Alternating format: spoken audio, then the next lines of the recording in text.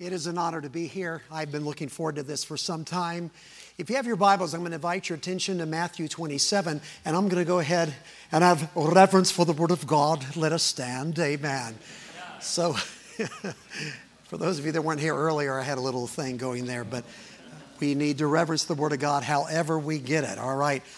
Matthew 27 is where we're at today, and for those of you that asked, I think I've changed 3 different times.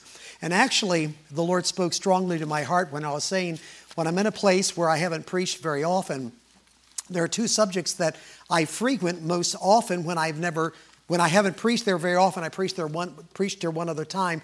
It was a stewardship situation, so I was able to know where I was going. And then knowing the theme of the conference for this afternoon, I knew where I was going. But tonight I was freelancing it, but I've been having a difficult time knowing exactly where to preach. And this morning when I was saying, well, there's usually 2 areas that I go to, and I didn't want to say the second one because I knew if I would, I'd have to preach it, and I went ahead and it slipped out.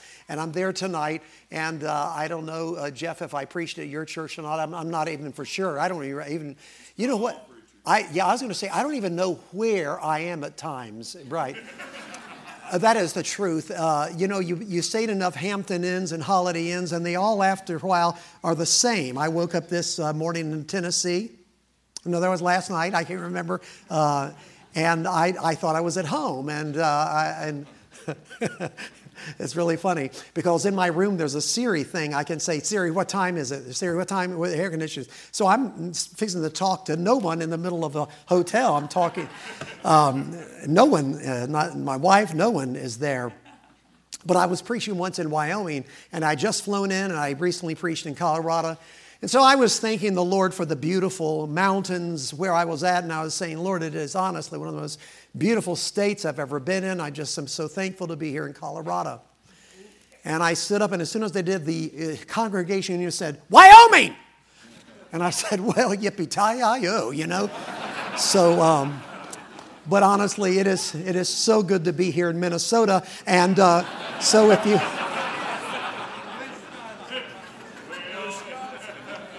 Go Packers! Are we okay? Are we okay now? Yeah. Well, you didn't expect me to say go Texans, did you? I mean, you know. You know, it's the funniest thing. We've been so happy to, after all these years in Houston, to have a winning baseball team. And they won the last World Series without any garbage cans. And my mother-in-law just went to heaven, and she was, and I guess she still is in heaven, a diehard Cubbies fan. I mean, big time.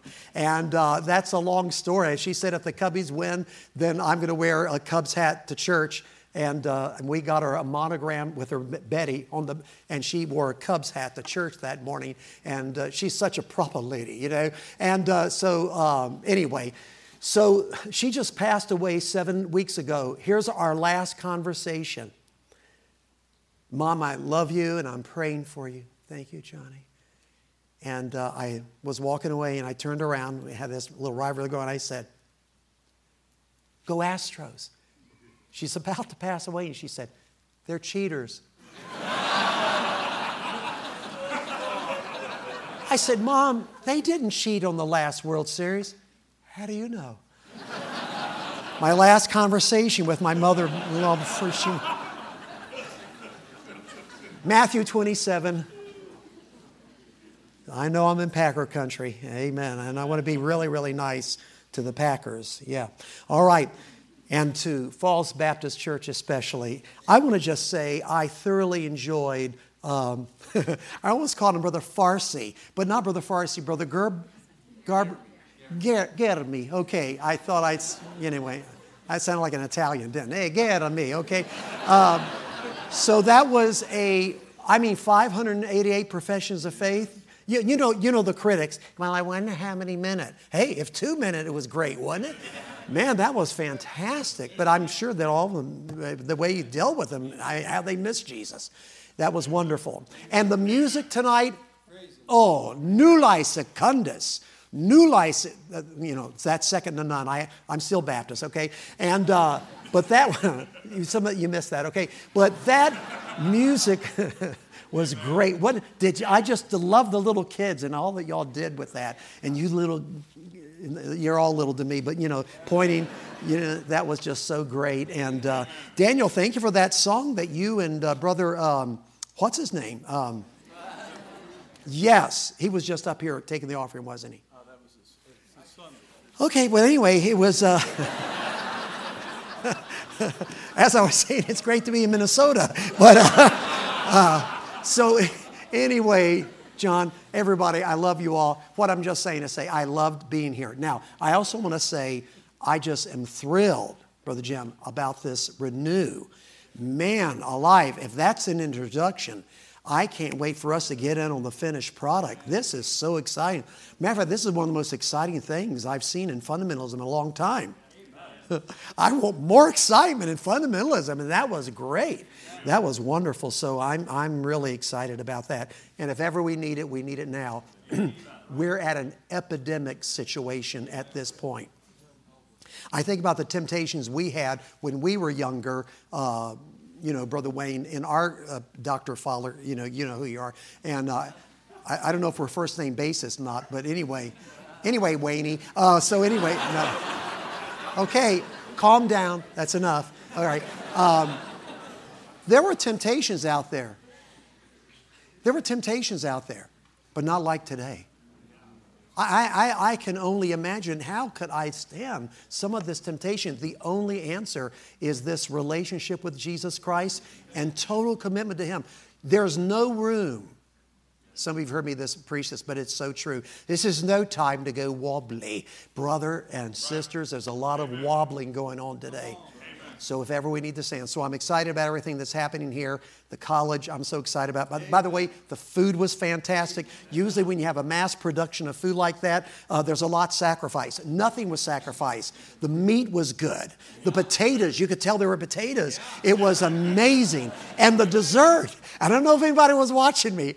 I ate my dessert and Brother Farsi was preaching and Gerber.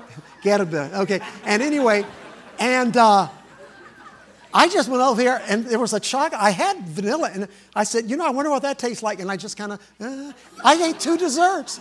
Did you notice? 2 desserts. I was looking for the third one. But anyway, Matthew 27. All right, here we go. But I've had a great time to say the least. I've had a great time. Matthew 27:33. And when they were come unto a place called Golgotha, that is to say, a place of a skull, they gave him vinegar to drink mingled with gall.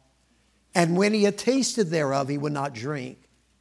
And they crucified him and parted his garments, casting lots, that it might be fulfilled which was spoken by the prophet.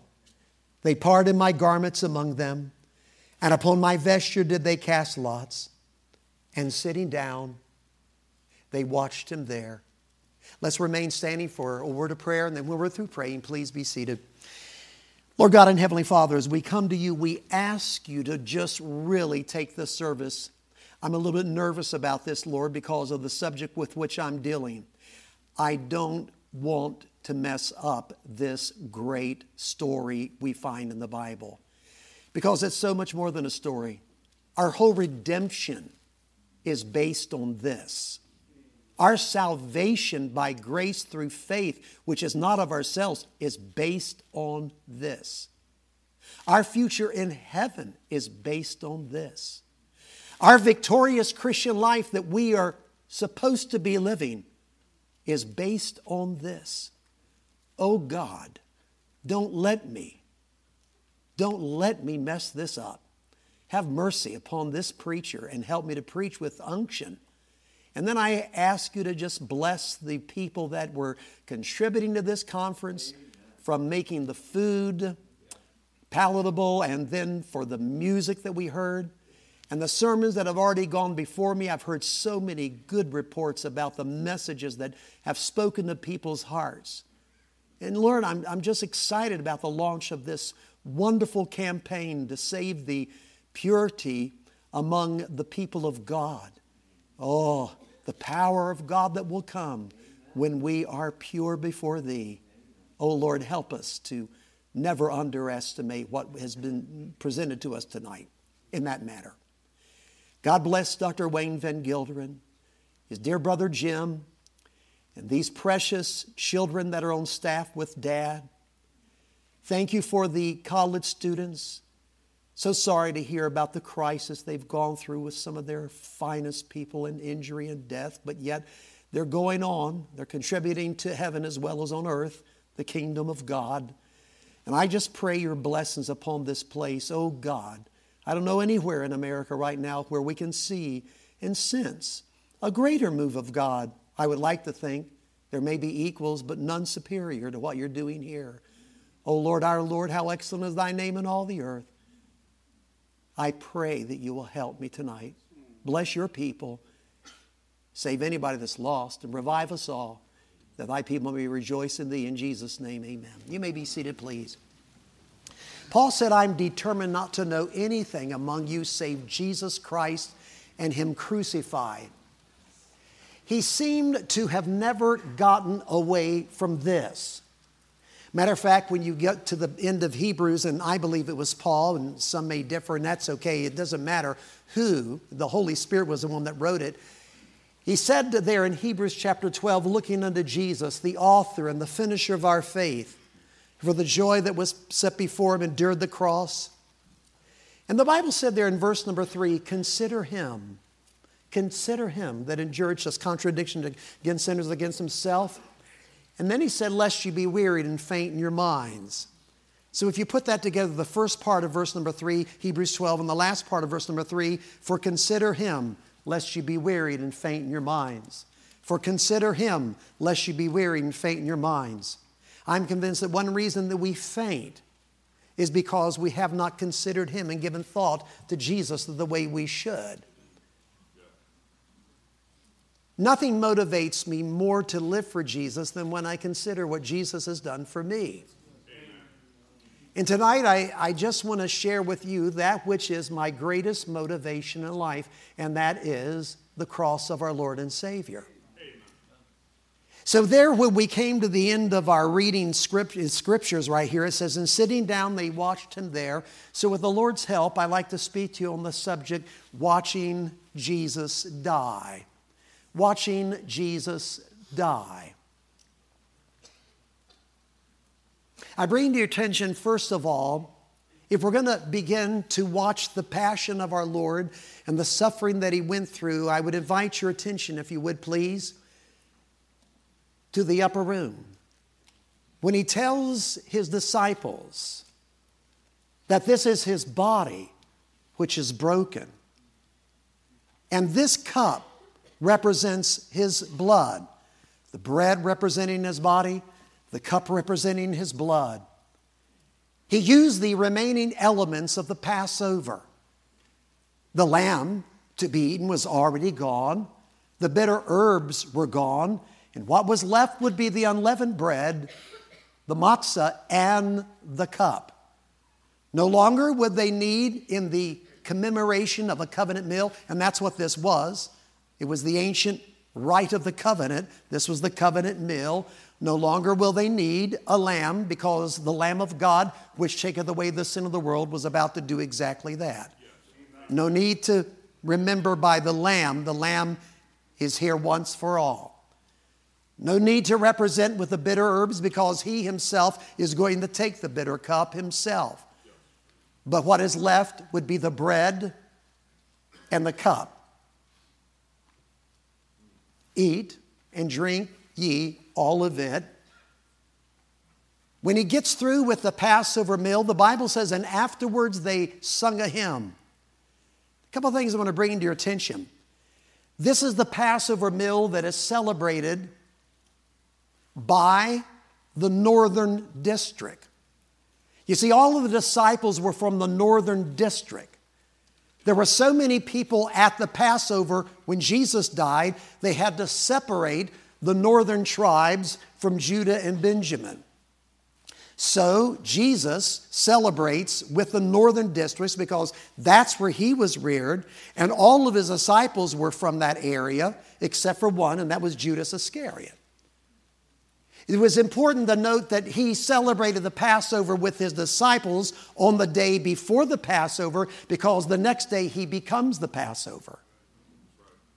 And as is the custom for the Passover meal, you have a grouping of psalms that are sung. And the Bible says, and afterward they sung a hymn. So they've come to the end of the Passover celebration, and afterwards they sang a hymn. And according to the sequence of the psalms that were sung, he is now singing with his disciples the 118th psalm. Tonight we heard some beautiful voices sing. Would you not like to have heard the voice of Jesus sing?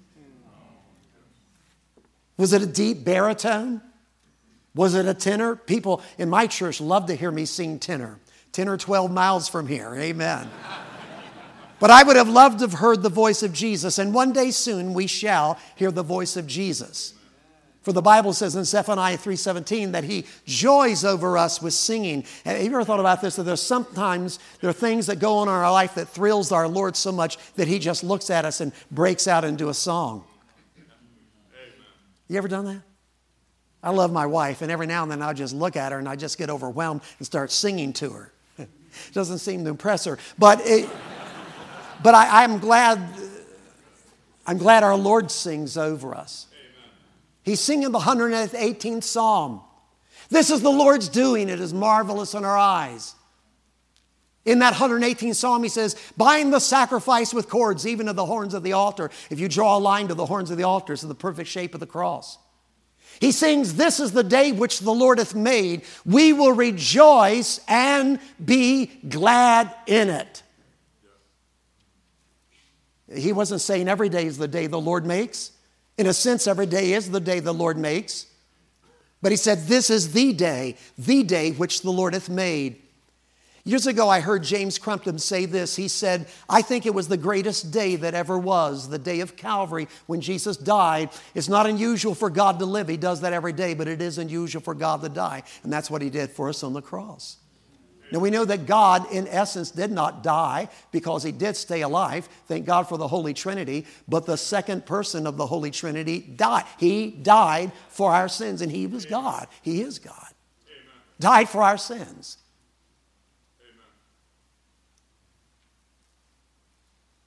This is the day which the Lord hath made. We will rejoice and be glad in it. It's estimated at the Passover at this time there was at least 5 million people in Jerusalem.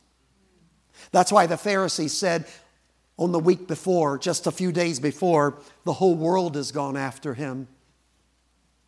They were lifting up the brooms. You say, the brooms? I thought they were palms.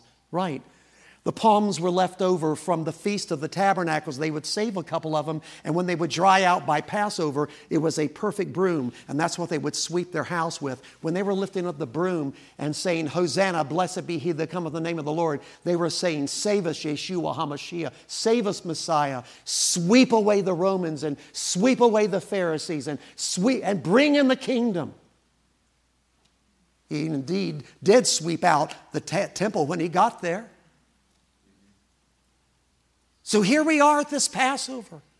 It's estimated that 275,000 lambs were slain in the season of Passover when Jesus died.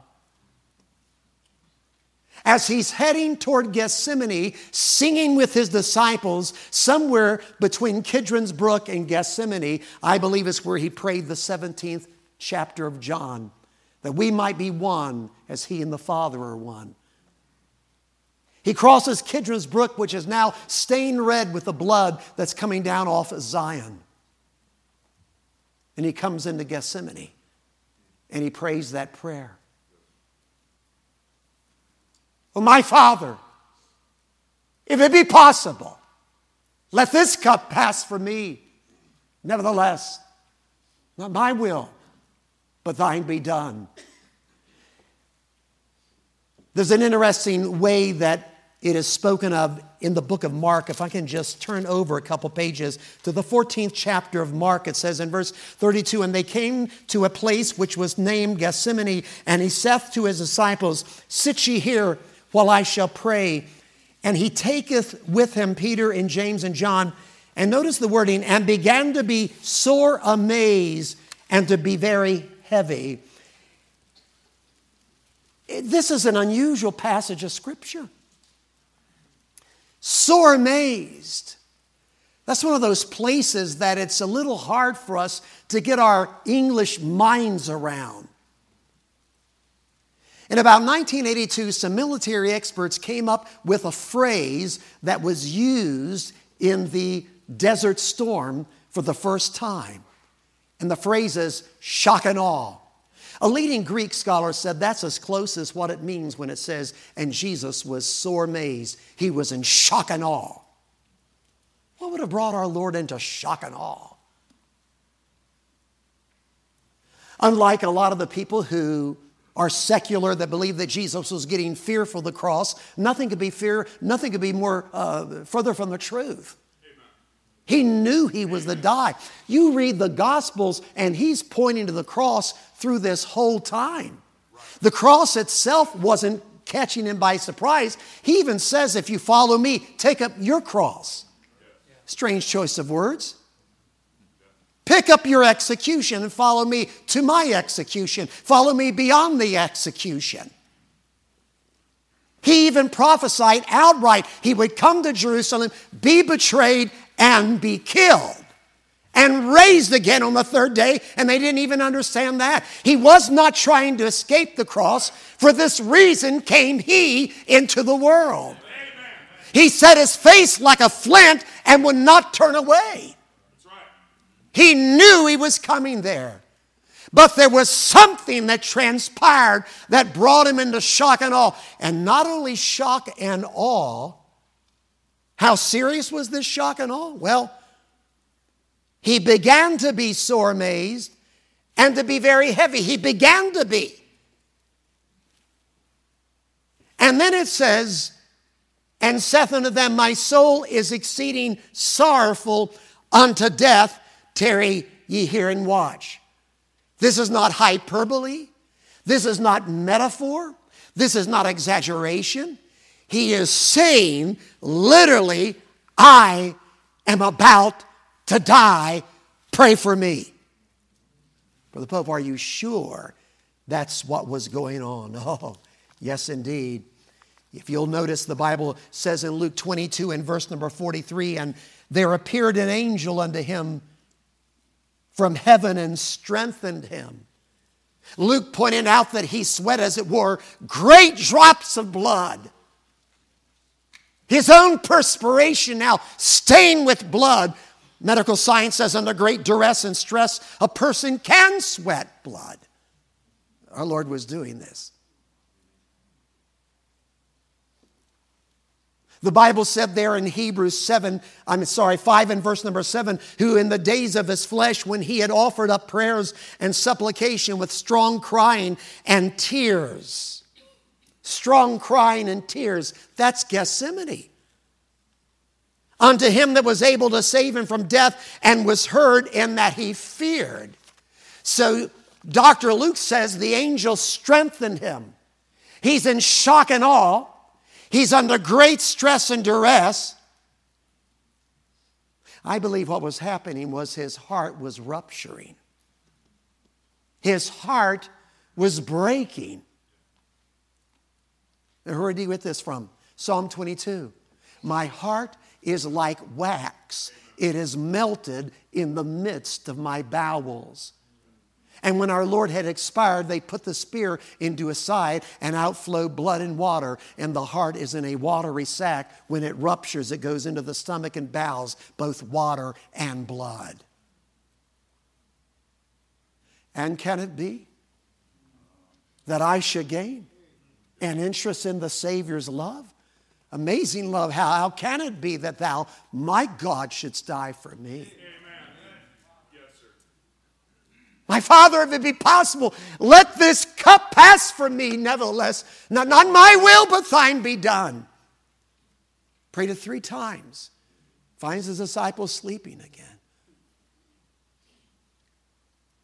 I feel like I'm on holy ground when I'm getting here. And I know that I'm speculating to a degree, but if you hear the prayer of our Lord in Gethsemane, you see that there's dialogue. Maybe it went something like this: my Father, the time has come. Yes, my Son, and I'm ready. I'm ready.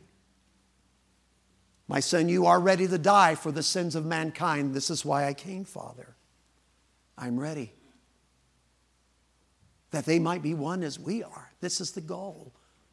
Well, my Son, you understand that what is going to take place is you must not only die for their sins, but for it to be vicarious, for it to be substitutionary, for it to be effective. You must become sin. You must become Adam and every person after Adam. You must become that. The Bible says in one of the minor prophets, thou art of pure eyes and to behold evil. Jesus, realizing the cost when he becomes sin, would be forsaken of God. Is there any other way? If it be possible, if there's any other way, let this cup pass from me. Nevertheless, not my will, but thine be done. He's sweating blood. He's having a heart that is breaking. The Father has to send an angel to strengthen him physically so that he will not die in the garden, so he'll live to die on the cross. And by the way, he died not of, but with a broken heart. For Jesus said, no man takes it from me. I lay it down. I have the power to take it up again. Amen. Oh, yes. That's the agony and Garden of Gethsemane. And then he sees them coming after he's prayed it 3 times. After asking the disciples, could you not watch with me for 1 hour? And they did not. They come with shackles that take away the hands that made the bands of Orion and Pleiades. And they're coming to bring those hands together. They're coming with torches that take away the light of the world.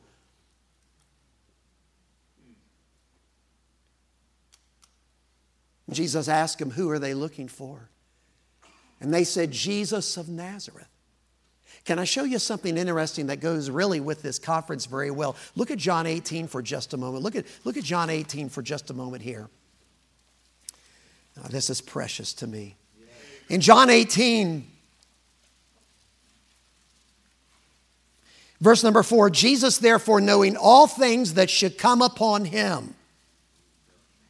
And he does know this. That's why he says in the same chapter to Simon Peter when he pulls out the sword, the cup which my Father hath given me, shall I not drink it? So he was willing now to take the cup. But I love this. It says in verse number 5, they answered that verse number 4, Jesus therefore knowing all things that should come upon him went forth and saith unto them, whom seek ye? They answered him, Jesus of Nazareth. Jesus saith unto them, and I love the integrity of the King James. When they place a word in there that's not literally from word for word, they identify it by placing it in italics. So notice the words. Jesus said to them, I am he. He is in italics. In essence, he said, I am. Amen. You want to see the effect? Look at this. And Judas also, which betrayed him, stood with them. As soon as he said unto them, I am he, they went backward and fell to the ground. Wham!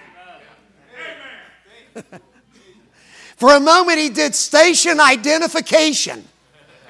You're looking for Jesus of Nazareth. You're looking for the carpenter. Well, I'm a little bit more than the carpenter.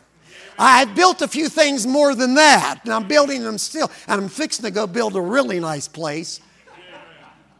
But I'm a little bit more than that. So you're looking for Jesus of Nazareth. I might as well tell you who I am. I am that I am. And for a moment, the Shekinah glory came out, and they couldn't handle it. And at least, in my opinion, 600 guys, boom, on the ground. By the way, he could have kept them there. Right? This is one reason Simon Peter pulled out a sword. He's feeling really brave. He's about as good a swordsman as he is a fisherman. The Bible says he cut off a guy's ear. He wasn't aiming for the ear. Okay, back off. I'm going to cut your ear off. No, he was trying to split his head. He's just a crummy swordsman. He missed the head, got the ear. And that guy's squalling like a dying calf in a hailstorm. Jesus grabs the ear and says, hush, puts it back on. And says, put up your sword, Peter. The cup which my Father hath given me, shall I not drink it? The I am is in total control. Oh, yes. And they lead him away. And they lead him away. There was at least 14 illegalities in both the civil and ecclesiastical trials of Jesus. It was unlawful for the Sanhedrin to meet the time they did, but they met anywhere. And the Bible says that they hit him with the open palms of their hands. And also the Bible says they smote him, which means in Greek they curled their fist and one after the other slugs him. I gave my back to the smiters and my cheeks to them that plucked off the hair. I hid not my face from shame and spitting. We know where he got the beating of the whip, but I believe it was in this area that the Sanhedrin were enjoying pulling out the beard and spitting on him to disgrace him. It's amazing, isn't it? If Jesus wasn't who he said he was, why are they so upset? What's the problem? It's because he is who he said he was. They didn't want to get their own little white hands all dirtied up, so they sent him over to Pontius Pilate. Pilate got very bothered. His own wife said, have thou nothing to do with this just man? I've suffered many things today in a dream because of him. And he sent him over to Herod, and Herod wanted a carnival act. And that's the one place Jesus never said a word to him. He didn't talk to him. You know, friend, we can never expect Jesus to do any miracle for our mere entertainment. There's always a purpose behind every miracle that he performs. So Herod sends him back to Pontius Pilate. Pilate doesn't know what to do. He hears them saying that he's supposed to be the king of the Jews. And so Pilate says, are you a king? And Jesus in essence says, well, are you asking me this because you really want to know, or did others put you up to it? Jesus said, my kingdom is not of this world. When Pilate was telling him he had the power to release him, he said, my kingdom is not of this world. If I wanted to, I could call my servants and they would take care of you and everybody, and I'm out of here. But I'm here for another reason. Amen. Pilate said, what is truth? And he leaves before he gets the answer. Sometimes the chronological sequence of events and how they all took place, sometimes it's a little difficult to read.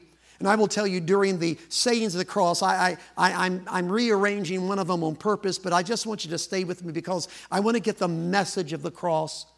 And there's so many different ways to get the message of the cross over. There's no doubt on a sermon like today, you'll probably say, oh, I appreciate you saying that, but I wish you had said this, and I wish you had said that. That's the beauty of the cross. Paul never got over exhausting the riches of the cross. The nuances and the things that were happening at the very event of Christ's death, and what exactly was taking place when he died, after he died, and in the resurrection. That's so hard to know. Paul did say this, after he had been preaching him for years, that I may know him in the power of his resurrection and the fellowship of his sufferings. I need to know more about what was going on in the resurrection. I need to know more. I need the fellowship. That's what fellowship means, right? I see you. Good to see you. God bless you. He said, I need the fellowship. I need to feel what he was feeling. I need to know what he was knowing, what he was doing, I need to know what he was saying when he said what he said, what was going on, the fellowship of his suffering.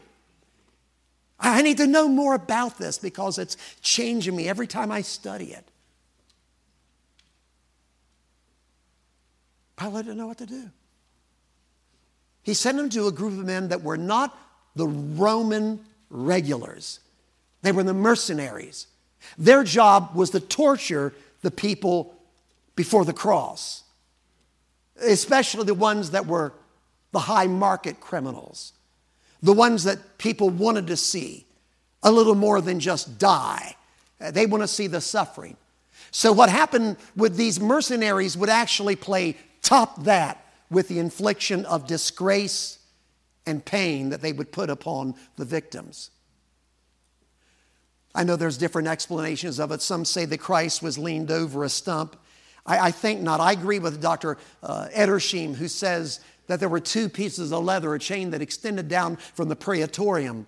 And then they would tie the victim's wrists together, and then they would stretch the body until the toes just barely touched the ground, or until they dangled a little bit off the ground. And there was a method in that madness.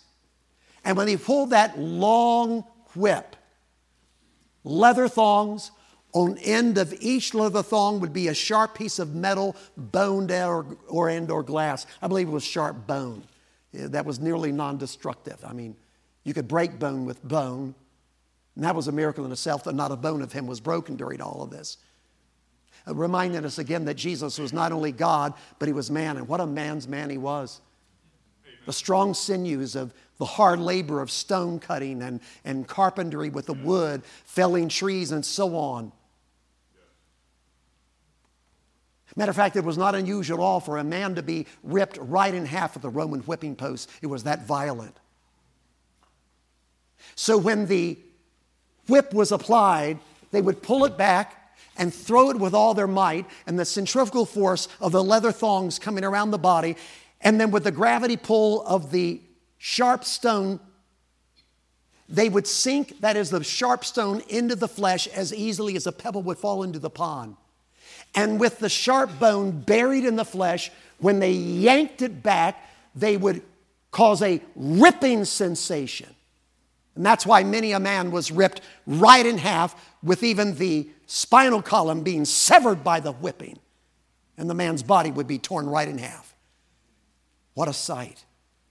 As pieces of our Lord's flesh and blood were pouring down his side, and leather like pieces of his own flesh hang down past his knees, with his rib cage exposed. The passionate passion plays, the movies that have been made, really don't portray it as gross as it really was. For the Bible said in Psalm 22 in the prophecy, I may tell all my bones, they look and stare upon me. What a sight. He came from the glory of heaven to the gory earth, from the hallelujahs of heaven to the hisses of earth, from the joys of heaven to the jeers of earth. He was heaven's bread for earth's hunger, heaven's joy for earth's sorrow, and this is the way they treat him. I may tell all my bones, they look and stare upon me. I gave my back to the smiters. And then they let him down, and they put a purple scarlet robe about him, and it soaks it up like a sponge. They take a crown of thorns, not like we would be used to here, but more like West Texas or Arizona thorns, some 6 to 9 inches in length, sharp as a needle on the end, tough as a 10-penny nail, and they entwined it in such a way that from a distance it did look like a crown. Well, they didn't shove it on his head. They didn't want to hurt their own hands. They lightly placed the crown of thorns upon his head, and then they put a reed in his hand, not like a little bamboo pole, but more like a small baseball bat. And then they bow the knee, mocking him, saying, Hail, King of the Jews. And then somebody steps up and they take that firm reed out of his hand and they smite him on the head. And you know what they were doing? They were actually driving the crown of thorns into the skull, into the scalp, so deep that it scraped the skull until great bubbles of blood fell down over the scab regions of his face. No wonder the Bible prophesied Isaiah 52:14, as many were astonished at thee, his visage was most so marred more than any man. Oh, I see, Scofield had it right when he said he didn't even look human. He should grow up before him as a tender plant, as a root out of a dry ground, Isaiah 53 says. He hath nor form nor comeliness. When we should see him, we should desire him. It was almost nauseating to see him in this situation. But it was wounded for our transgressions. He was bruised for our iniquities. The chastisement of our peace was upon him, and by his stripes we are healed.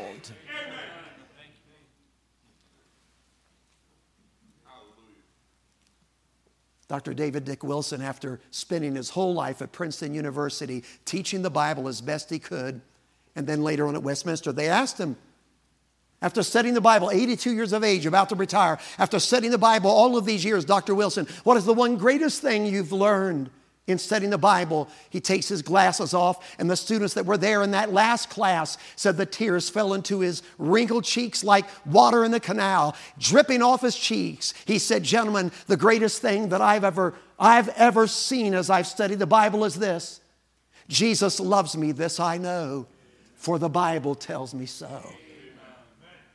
Greater love hath no man than this, than that a man laid down his life for his friends.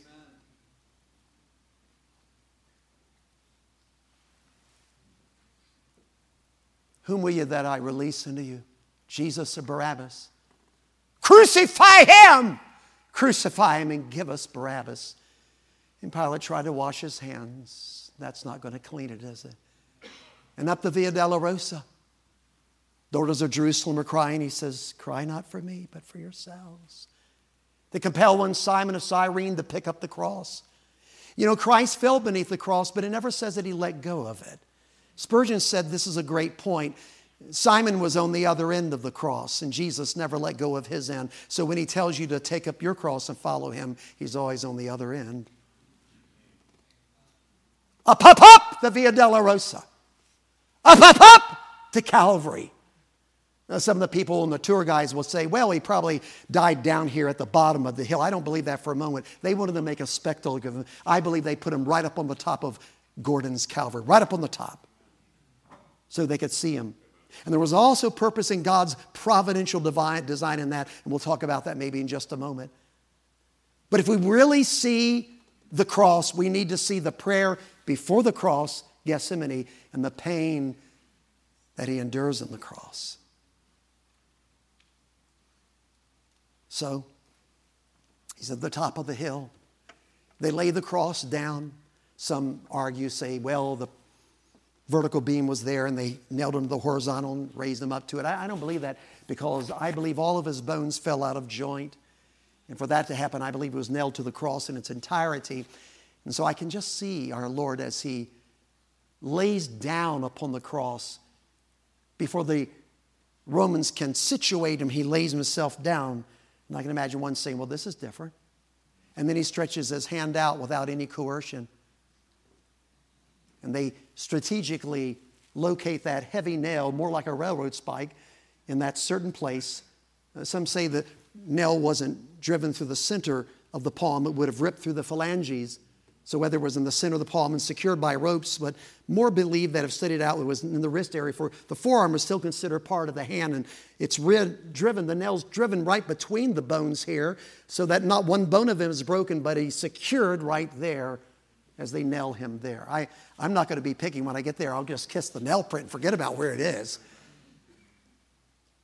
And they drive that nail. Can you hear the sound of that huge hammer, more like a sledgehammer, as it hits the top of that nail? This is the time before the steel is tempered, and so it's more of an iron against iron. Iron against iron. Greater love hath no man than this, than a man lay down his life for his friends. Iron sharpeneth iron. You can hear it ringing in the hillside. Bit of a quietness as the crowd is murmuring. The capillaries begin to burst. The veins begin to burst. And for a moment of time, it sprays up in a geyser kind of, and he wipes the blood out of his eyes. The guard, that is. And then they stretch the other hand out and they nail that hand to the cross. And then they stretch one foot up on top of the other. And they begin to drive the nail into the top foot, into the second foot. And the final strike against the nail causes a great bruising, even as the Bible says he was bruised for our iniquities. And they lift that cross high into the air. I'm reminded of what Jesus said, and I, if I be lifted up from the earth, will draw all men unto me. I can hear the sickening thud as it falls into the ground, and the bones begin to pop out of joint. And our Lord shoves himself up on the wounded balls of his feet and the grinding of the nails in his hands, so that there's no coagulation while Christ is alive. That blood keeps flowing every time he speaks. Blood is spurting out of his hands and his feet. And he opens up by saying, Father, forgive them, for they know not what they do. This is a great reminder to each and every one of us that our life should be an echo of Calvary. The first martyr, Stephen, was an echo of Calvary when he prayed that sin not be laid to their charge. An echo of Calvary. The unconditional love of the Lord Jesus.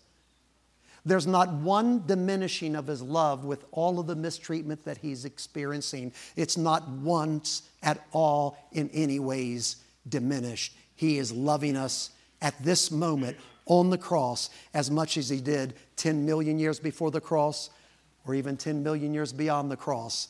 God can't improve on his love. It's constant. He's immutable. He's omniscient and omnipotent, all that together. Father, forgive them, for they know not what they do. Hold back. Hold back. He had to say that. For there were at least 72,000 angels that were ready. That's what he said in the garden, remember? Put the sword up, Peter. I have 12 legion of angels. Minimum, that's 72. Up to 144,000 angels with flaming swords being pulled out of scarlet sheaths, waiting for the signal to rescue him, but he did not do that. Do you realize how devastating that would have been? In the Old Testament, one angel, uno, Señor, one, took out 185,000 Assyrian soldiers. Can you imagine what 72,000 really bent out of shape angels could do? Father, forgive them, for they know not what they do. Just stand back. Stand back. This is the only way we can save mankind. Stand, resheathe your sword. Step back. Father, forgive them, for they know not what they do. Thieves are railing against him. One finally wised up and said, remember me when thou enterest thy kingdom. And Jesus said, verily, verily, I say unto thee, today shalt thou be with me in paradise. No soul sleep there. Isn't that beautiful? Amen. That's why we can assure anybody who asks Jesus Christ in repentance to forgive them and save them that they will be absent from the body when they die, but present with the Lord. Amen. He looks down, he sees John, he sees Mary. Behold thy mother, behold thy son. Takes care of Mary right there. There's something so mysterious here that is going to be happening. And I'm rearranging things a little bit, I know, but I just want you to stay with me for a moment. There were 6 hours on that cross, and 3.5 hours of those hours are in darkness. There's one phrase that's really intriguing me. The Bible says he said this to fulfill all prophecy. And here's what he says, I thirst. Now, it already turned away the anesthesia for drink. He wouldn't drink that. But now he says, I thirst. Do you remember back in Bible college, boys, when you're learning how to understand the Bible? The law of first mention, the law of next mention, the law of last mention. Who's being addressed? Who's doing the addressing? The last time Jesus said anything about drinking was in the Garden of Gethsemane. Let this cup pass from me. Nevertheless, not my will, but thine be done. On the cross, he says, I thirst, to fulfill the Scripture, to fulfill all righteousness, as he said, as it was said at the baptism. What is happening here? I thirst.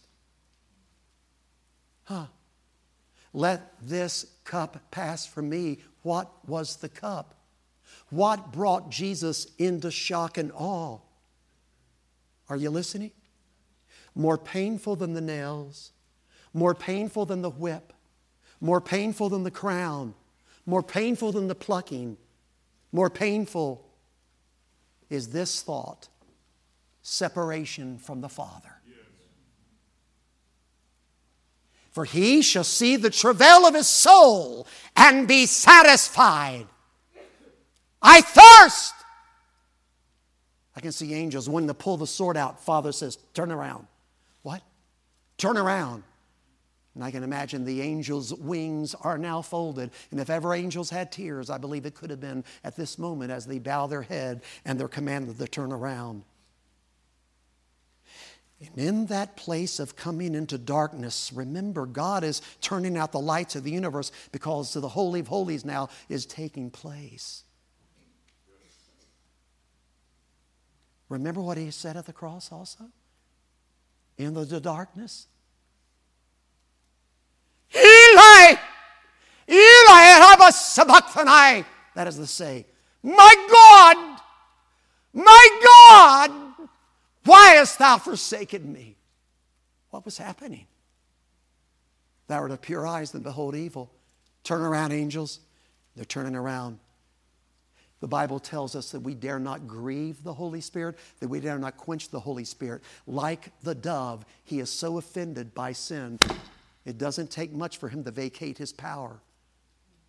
He who came upon the Son at the baptism in the form of a heavenly dove, I believe in essence has to say, Lord, I must go now. And as the Holy Spirit takes his flight, I believe that Jesus cries out, my God! And then after God has commanded the Father, the angels to turn about, the Father himself turns about. And I know this is a bit of anthropomorphism, but he allows us to use the anthropomorphic method to try to get a grasp of it. So the Father's now turning his back, and Christ says the second time, my God! Why hast thou forsaken me? A rhetorical question. He knew exactly why he was being forsaken, but he wanted us to know what happens. Yes. What happened to secure our salvation? I quoted today, let me slow down, 2 Corinthians 5:21. For he, that's the Father, hath made him to be sin for us, who knew no sin, that we might be made the righteousness of God in him. I thirst. Give me the cup, and the cup of our sin is deposited in total upon the person of Jesus. And in that 3.5 hours of darkness, he becomes me. He becomes you, the greatest pain of the cross. My sin, your sin, damnation that I deserve, hell that I deserve, placed on Jesus. For you know the grace of our Lord Jesus Christ. 2 Corinthians 8:9, that though he was rich, yet for your sakes he became poor, that ye through his poverty might be rich. Comes toward the end of that darkness. It's rather interesting. He cries out, it is finished! It was actually one word in the Koine Greek. My old Greek professor said there's really no way that we can understand the Koine Greek. It was a musical Greek language, so we can only make a stab at what it might have sounded like. But this is the word. Tetelestai. That's the word we translated it as finished. You know, sometimes it's hard because sometimes the words from one language to another don't get quite a clear understanding, does it? Like, for instance, in German, there's a word, Sehnsucht. We don't have an equivalent in English. It's a homesickness or a longing for a place we've never been, but we know it's there. It's kind of like what we have for heaven, Sehnsucht. By the way, 1535, Miles Coverdale, before the King James, was coming to this 3-lettered Hebrew word that appeared 248 times in the Old Testament, and he was just exasperated not being able to get his hand around it. The same word was translated kindness, goodness, love, mercy. So in exasperation, Miles Coverdale did something in 1535 that a lot of people don't realize. He invented a word. It had never been used in the English language until then. Here's the word that he invented, 1535, loving kindness. By the way, that's what Jesus was alluding to in Matthew 9 and Matthew 12 when he said, learn this of me. I will have mercy and not sacrifice. That was taken from Hosea 6. And the word there in Hosea 6 is the word hesed. Jesus said, learn this of me, what my hesed is, my kindness, my grace, my mercy. Wow. For by grace are you saved through faith, and not of yourselves. It is a gift of God, not of works, lest any man should boast. Ephesians 2:8-9. Titus 3:5. Not by works of righteousness which we have done, but according to his mercy he saved us by the washing of regeneration, renewed the Holy Ghost. The loving kindness is on exhibition now. As he says, Tetelestai. What in the world was that? What was he saying? Well, that's the same word used whenever a little Passover lamb was presented to the priest. He examines it. If it has no spot or blemish, he says, tetelestai, meat for the sacrifice, flawless. It's the word used by a painter or a sculptor when he's happy with his product. Like a Michelangelo finishes a David, tetelestai, masterpiece. Nothing can be added to it. It was the same word used when a man was in debtor's prison and there were a handwriting of ordinances that were against him on his jail door. If a benefactor, usually a loved one, paid his penalty, they would stamp the document tetelestai over the ordinances that he had broken, and the jail door would go open. That's tetelestai. It was the same word used by the Cyclops. The Cyclops were like the Delta Force, Green Beret, Marine Recon, Navy SEALs. Their job was so dangerous, a runner would be near them during the whole battle. If they overwhelmed the enemy and the enemy could not rise up again, the runner in a marathon type running would run back to the edge of Athens where moms and dads and wives and children and grandparents and uncles and aunts were waiting on pins and needles. And he would come back. If it was an overwhelming victory, he would throw his hands in the air and cry out, tetelestai, and they would jump for joy. By the way, 118 Psalm, this is the day which the Lord hath made. We will rejoice and be glad in it. When Jesus said tetelestai, he wasn't dying a martyr's death. He was dying like a king that marched through the barrels of victory. He was saying, I am the Passover lamb. No flaw, no blemish, no sin. He was perfect. He's done a masterpiece here. He's paid the penalty. He's winning the victory over the devil, and the devil will never get over it. Tetelestai. And with a loud voice, finally he says, Father, into thy hands I commend my spirit. By the way, when he said tetelestai, and if you see Gordon's Calvary and you see the proximity to the temple, you know this to be true. When they were officiating in the Passover, on the Passover, the voice of Jesus echoed through the halls, reverberating even to the curtain, 6 to 9 inches in thickness. For when our Lord died, it was torn not from the top, not from the bottom to the top, but from the top to the bottom. God himself tore the veil, and there's the Holy of Holies in full view, and nobody's dying because Christ is paying the price. Tetelestai! Father, into thy hands I commend my spirit. And the Bible says this, that he bowed his head and gave up the ghost. He didn't drop it Hollywood style. He bowed his head and he gave up the ghost. There's a little controversy in this, but I'll take the risk. I love being the age I am now, 71 and a half. People are nicer to old men. But here's what I believe happened, literally. Because some people say, oh, don't you believe that he went down to hell? No, he preached to them in hell. He went down to paradise and he preached to Gehenna. Okay? And he's telling Abraham, Isaac, and David, get ready. We're going to change location here in a little bit. He led captivity captive, remember?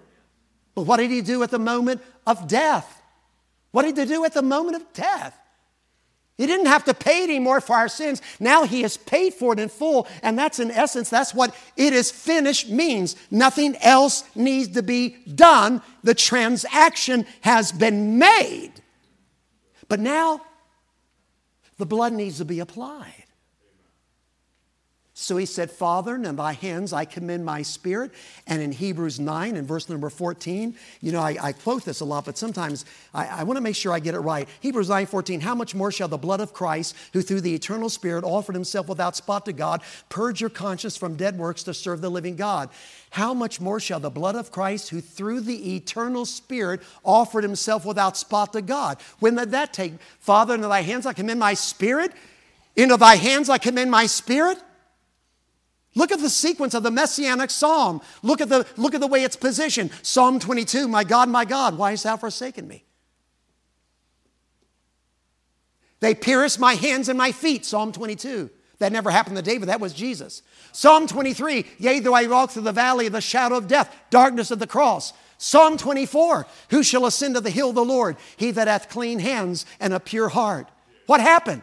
Look at the ending of Psalm 24.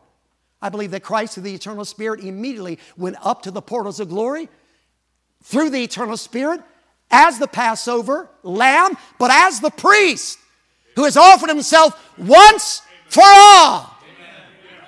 And he gets up to the gates of glory before the angels can turn back around and says, Psalm 24, open up your gates and be ye lifted up, ye everlasting doors, and the King of glory shall come through. Hey, Gabe, yeah, Mike, who's the King of glory? Jesus says, the Lord strong and mighty in battle is he. Open up your gates and be ye lifted up, ye everlasting doors, and the King, Gabe, yeah, Mike, that's him, open up. And just as the symbolized cherubim in the tabernacle and temple are symbolizing it, now literally the angels, the cherubim begin to lift up their wings and they begin to tippy touch, and Jesus walks in beneath the tippy touched wings of the angels, and he comes up to the throne of God in heaven. He comes up to the literal mercy seat in heaven as the Father's turning back around, and Jesus places his own blood on the literal mercy seat in heaven, saying, Father, this is my blood for their sins. 'Tis done. The great transaction's done. It is finished. It is finished. And I think he says, I'll be back. And he goes down to paradise and he makes the sermon and he's encouraging those that are in paradise. He's about to lead captivity captive. Oh, yes. Use your imagination with me a little bit more. So Jesus is placed in the tomb. Imagine a demon called death guarding the grave of Jesus. And oh, slewfoot Satan comes by and says, Death, do you have him? Oh, don't you worry about a thing, devil. Just like I got that crazy Baptist preacher, I've got him. The devil says, where's your friend? What friend? Corruption. Well, you know, we work together. Well, where is he? Well, he hadn't showed up yet, but don't worry. He'll show up. He better. Second day, the devil comes by. Death is guarding the grave. Death! Yes, your satanic majesty. Where's corruption? Corruption? Well, I'm sure he'll show up any time now. You know, we work together. Well, you know, the Bible said that thou shalt not suffer thy Holy One to see corruption. You don't really think he's really not going to get corrupted, do you? Do you? No, your majesty. I'm sure he'll show up anytime. Now the devil walks away. Corruption! Corruption, where are you? Hurry up and show up. Where? Hurry up. Morning of the third day before the devil get very close.